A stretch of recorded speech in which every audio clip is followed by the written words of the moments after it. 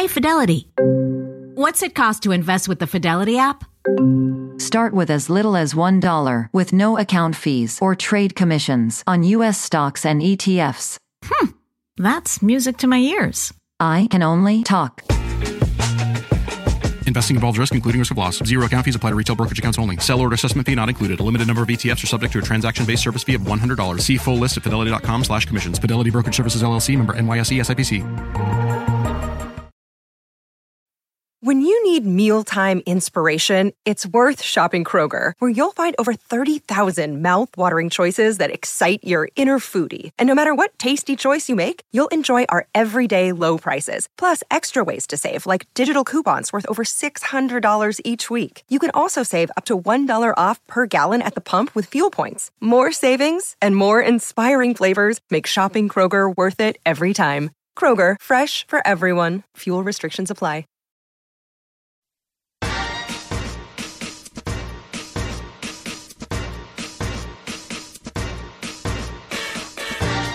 Hi, and thanks for joining me today. I'm Cheryl Butler, and you're listening to the Mighty Mommy's Quick and Dirty Tips podcast, which will help make your life as a parent a little bit easier and a lot more fun. Welcome. Today, I'm so excited to welcome a very special guest and one of my colleagues here at Quick and Dirty Tips, Mignon Fogarty. Mignon is the founder of the Quick and Dirty Tips Network and the creator of the award-winning podcast Grammar Girl. She's also the author of the New York Times best-selling book, Grammar Girl's Quick and Dirty Tips for Better Writing, and 6 other books on language. And she's an inductee in the Podcasting Hall of Fame. With summer vacation for our kids right around the corner, Mignon is going to share some great ideas with us on how we can keep our kids engaged with their summer reading and writing, something that many of us as parents struggle with, because we want to find that balance of keeping them on task throughout the summer, but also letting them have that much-needed summer vacation downtime. So, Mignon, thank you so much for being a guest here on the Mighty Mommy podcast. Welcome. Oh, sure, Cheryl. Thanks for having me, and thanks for that great introduction. Oh, you're welcome. As I mentioned, summer vacation is fast approaching, and kids will have about 10 weeks of free time on their hands. What are a couple of key things parents can do to prepare their students for summer reading and writing? Well, I remember when I was a kid, my mom would take me to the library once a week and let me pick out my own books. I think that's really important, is to let kids pick out their own books, because, that's what they are most interested in reading. So even if that's, maybe even a comic book or a graphic novel or an audiobook, something that is a book or book adjacent or book like that they can get excited about, you want to get that into their hands. That's great. I did that. One of my, I have 8 kids, and one of my sons absolutely is not anything about reading or writing, but he's very hands-on. He loves building things, and he wants to be an architect. So what we did with him was exactly that suggestion. We let him go pick out like Popular Mechanics and building magazines, and just to have him holding something in his hand and reading things that interested him finally turned the page for him and got him interested in reading things about the field that he wants to go into. So thank you. That's a great suggestion.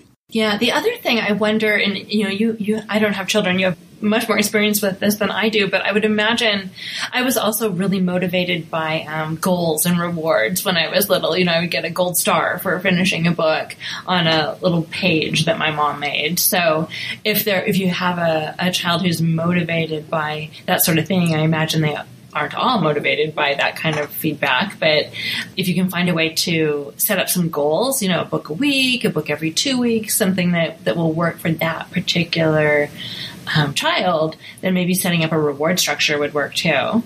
Great. That's segues into my next question that I was going to ask you, which is kind of in keeping with what we just talked about getting your kids interested and prepared for doing some reading and writing over the summer. And I was going to ask for the non-readers, like I just mentioned with my son, keeping them engaged. So some type of a reward system that might be a motivator for them to Right. And do you have any other ideas for non-readers? I know you're in the world of language, and I personally, somebody that I love words. I love just to pick up a magazine or a book and even just, smell the paper. I just love all things about it. But for kids that just aren't going to want to do that and pick up a book, do you have any other suggestions? Yeah, another thing I was thinking of is, peer pressure always works pretty well. And if you can get your kids involved in a group, whether that's a book club or a poetry writing class at the library, or maybe going to, like, if you're lucky enough to have a bookstore that has author readings in your city, take them to that with some friends, make it an outing with friends, so that your child has a motivation, whether it's to impress his or her friends or, have an opportunity to engage with kids their own age, that something that makes it more of a social activity with other kids can also make it something they look forward to instead of maybe something they dread. It's an opportunity to see their friends. Oh, that's great, because sometimes strength in numbers, kids do like to hang out with their buddies and their pals over the summer, and if they're not alone, sometimes I think the thoughts of, if you have a child that is motivated by social settings, having to just, get hunkered down in your house, in your bedroom or something and read and do it could be like, oh, that could be a drudgery. But when it's in a setting like that, that definitely motivates. And there might even be some friendly competition if they have contests or anything like that, about how many books do you think you can read this summer or that type of thing. You never know where that could go. So thank you. That's great. Sure. And I was a professor for a few years. And one of the things I noticed is that when I had kids do peer editing, when they would, know that they were going to read each other's work and edit each other's work, sometimes it seemed as if they worked a little harder than when they knew their peers were going to see their work than when they knew it was just me that was going to grade it. So, they don't want to be embarrassed. They don't want to have their friends see something bad that they wrote. So they'll work a little harder on it. Oh, I love that. Love that. Thank you. So speaking of fun, do you have any suggestions for fun word games that we can play with our kids, either online or offline, either things that kids can play? Obviously my kids, there's 8 of them, so they have siblings they can do projects and games with, or there are a lot of games that seem to be popular that you can do just by yourself to gain some traction with keeping up with reading and writing. So do you have any suggestions in that area? Sure. I mean, everybody knows about Scrabble, and I love Scrabble. I'm still a big fan of that. There's a fun little card game called Typo where you have cards that have letters on it and you make words, and I've always thought that was a fun game too. I mean, a game that we played when I was a kid is we would just take the dictionary and find a random word and then either read the definition or make up a different definition, and the other person had to guess whether it was a real or made up definition. And I think somebody, since then has actually made a board game based on that concept, but you can just do it with any dictionary, a physical book or even an online dictionary. And that can... Oh, that's great. Yeah, that can be really fun. I actually have a card game called Peeve Wars that is fun. Your goal is to amass an army of peeves and annoy your opponent to death. but we actually joked when we were making it. We wanted the game developer that worked with me, he really wanted to put no educational value on the outside of the deck of cards, because it really, I would not say that it's not going to teach you a whole lot. It'll expose you to what the major pet peeves are in the world, and it's actually just kind of fun, but it's not super educational. Oh, but we have to have, like I said, fun. That when kids think it's fun, they look forward to it. We still do board games in my house. I've got kids in college, kids that are married, and then I still have high schoolers and a middle schooler, and they still love board games. And I think it's because we started them off with them when they were really young. And Scrabble is definitely still one of the top games, and I don't think that one will ever go out of style. So thank you. Great ideas. Yeah. Now, do you have any tricks, Mignon, that can help kids retain certain grammar rules? One I always refer to, and it stuck with me forever, and I don't think I'll ever forget it, is the rule of I before E except after C. So do you think these are helpful, or is there value to them, or is it just better to just, focus on the things that you like to read and write and not worry, don't get so hung up on rules, but you're the expert, so I'd love to defer to you on what you think about that. Well, it's kind of both. I definitely think they're helpful. And I try to, in the Grammar Girl podcast, how I got started really, and that's almost why it's called Quick and Dirty Tips, is I was always coming up with memory tricks to remember different rules. So, people always ask about the difference between affect and effect, one with an A and one with an E. And I use the memory trick raven. I think of a big black raven up on a roof, like ready to swoop down in the street. And the only reason is because raven has the letters AVEN in it, which stands for affect, verb, effect, noun. It's a little memory trick. You just remember that affect with an A is usually a verb and effect with an E is usually a noun. And so I think of the raven and I remember, I have another one for who versus whom. If you can answer the question with him, which has an M on the end of it, then you usually want whom. And that trick just works because him is an object pronoun and whom is an object pronoun. But you don't need to know that to remember that him with an M means you need whom with an M. So I love memory tricks. I think they're really helpful. Unfortunately, the one that you mentioned, I before E except after C, it's a kind of a useless trick because there's so many exceptions to it. It's, teachers have come out and said, maybe we shouldn't teach that anymore because it's just so frustrating and confusing for people that when you bump up against all these exceptions. Well, that's good to know. See, I've just learned something myself, so thank you. That's great. But no, I think those little mind games or just anything to trigger your memory, and I never knew the one about the raven, and that is a big one for people, affect and effect. So thank you. I've learned two things here now. Oh, sure. Thank you. And actually, what I was going to say, though, the reason it's both is that when you're doing creative writing, you really shouldn't worry about the grammar rules in the beginning. If you're writing a story, you need to just get that story down on paper or on the computer screen. And if you're thinking at every step about, do I need a comma here? Is this the right word? It's going to inhibit your creativity. So when people are doing creative writing, especially, and maybe even the first draft of nonfiction writing, I think it's best to not focus so much on the rules. And then in your second or third draft, go back, and that's when you fix all the little errors, and you just have to make sure you leave time for that second and third draft.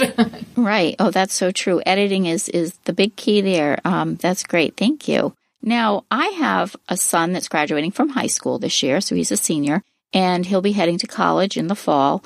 So for freshman students that are heading into college, do you have any advice for them? Because they don't really have structured reading and writing assignments during the summer like kids that are in school that, they have so many books that they need to read, and they journal and do things of that nature. How about kids going into college? Because now those kids are going to have to learn their own schedule and their own self-discipline about keeping up with assignments and things like that. So do you have any advice for those students? Yes, I think if he knows what his classes are, I would get in touch with his professors and see if he could get a syllabus and get ahead on the reading. It's so overwhelming when you're a freshman anyway. If you could get a little bit ahead, that would be would really help in that first month. And nobody ever did that for me. But as a professor, if a student had gotten in touch with me and wanted to know what the reading assignments were going to be for classes in the fall, I would have been really impressed and excited to meet that student in the fall. So not only would it be a good idea to, get a jump start, but it would also, sort of raise your profile with your professors and get you off to a good start with them too.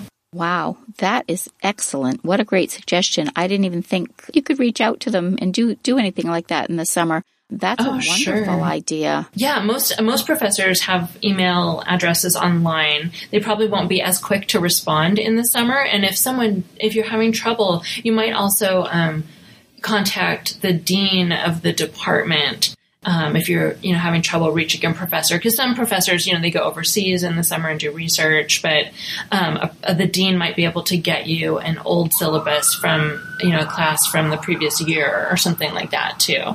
Wonderful. Oh, Brendan's going to be getting an earful tonight. Great idea. Okay. Anything else for those kids, or even, they don't have to be college kids, but in winding up, do you have any other pieces of advice to students that would just keep them interested as we go along the summer? And for parents, if you think something would help parents at this stage of the game. School doesn't get out for us here for about 6 more weeks.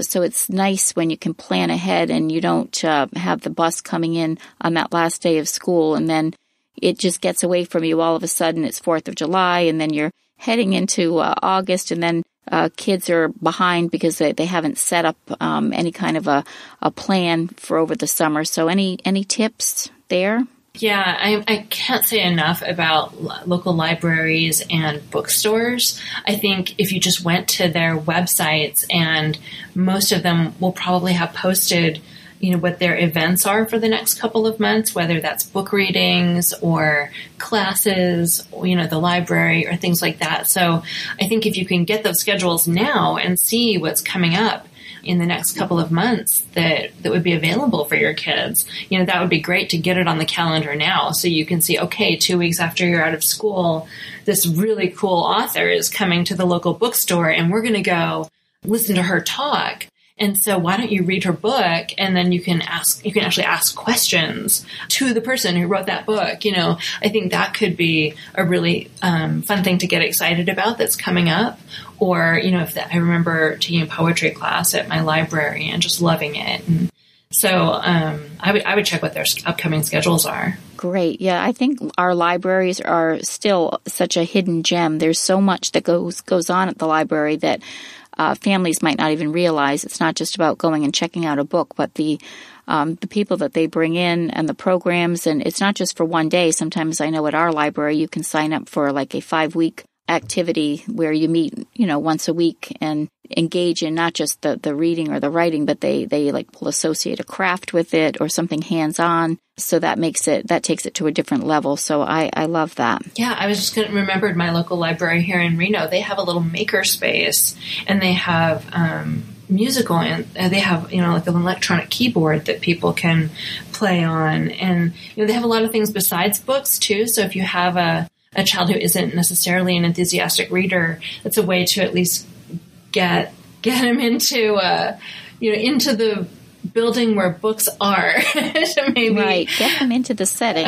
Right, get them into the setting, and maybe after they're done using the craft tools or something, maybe they'll pick up a book about it. Right. That's the hope. And a lot of times that really does happen. And sometimes I know I found with my own kids is not, if I don't like to push it and force it, but I still am, encouraging it, as much as I can. And when it's kind of their idea, even though, they have to, come to the library with me or go where we're going. But when they kind of branch out on their own and start exploring, then it just becomes, they own it and they're excited about it. And I think especially for kids that are just not bookworms and want to be there, at least if there's other ways to get them excited about what goes on in a library or in the literary world.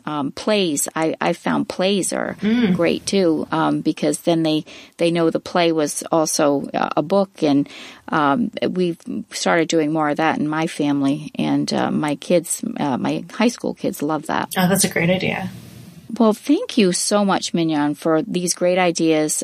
Summer vacation is definitely something that families look forward to after the grind of schedules and really overscheduling a lot of things throughout the school year. So you look forward to that downtime.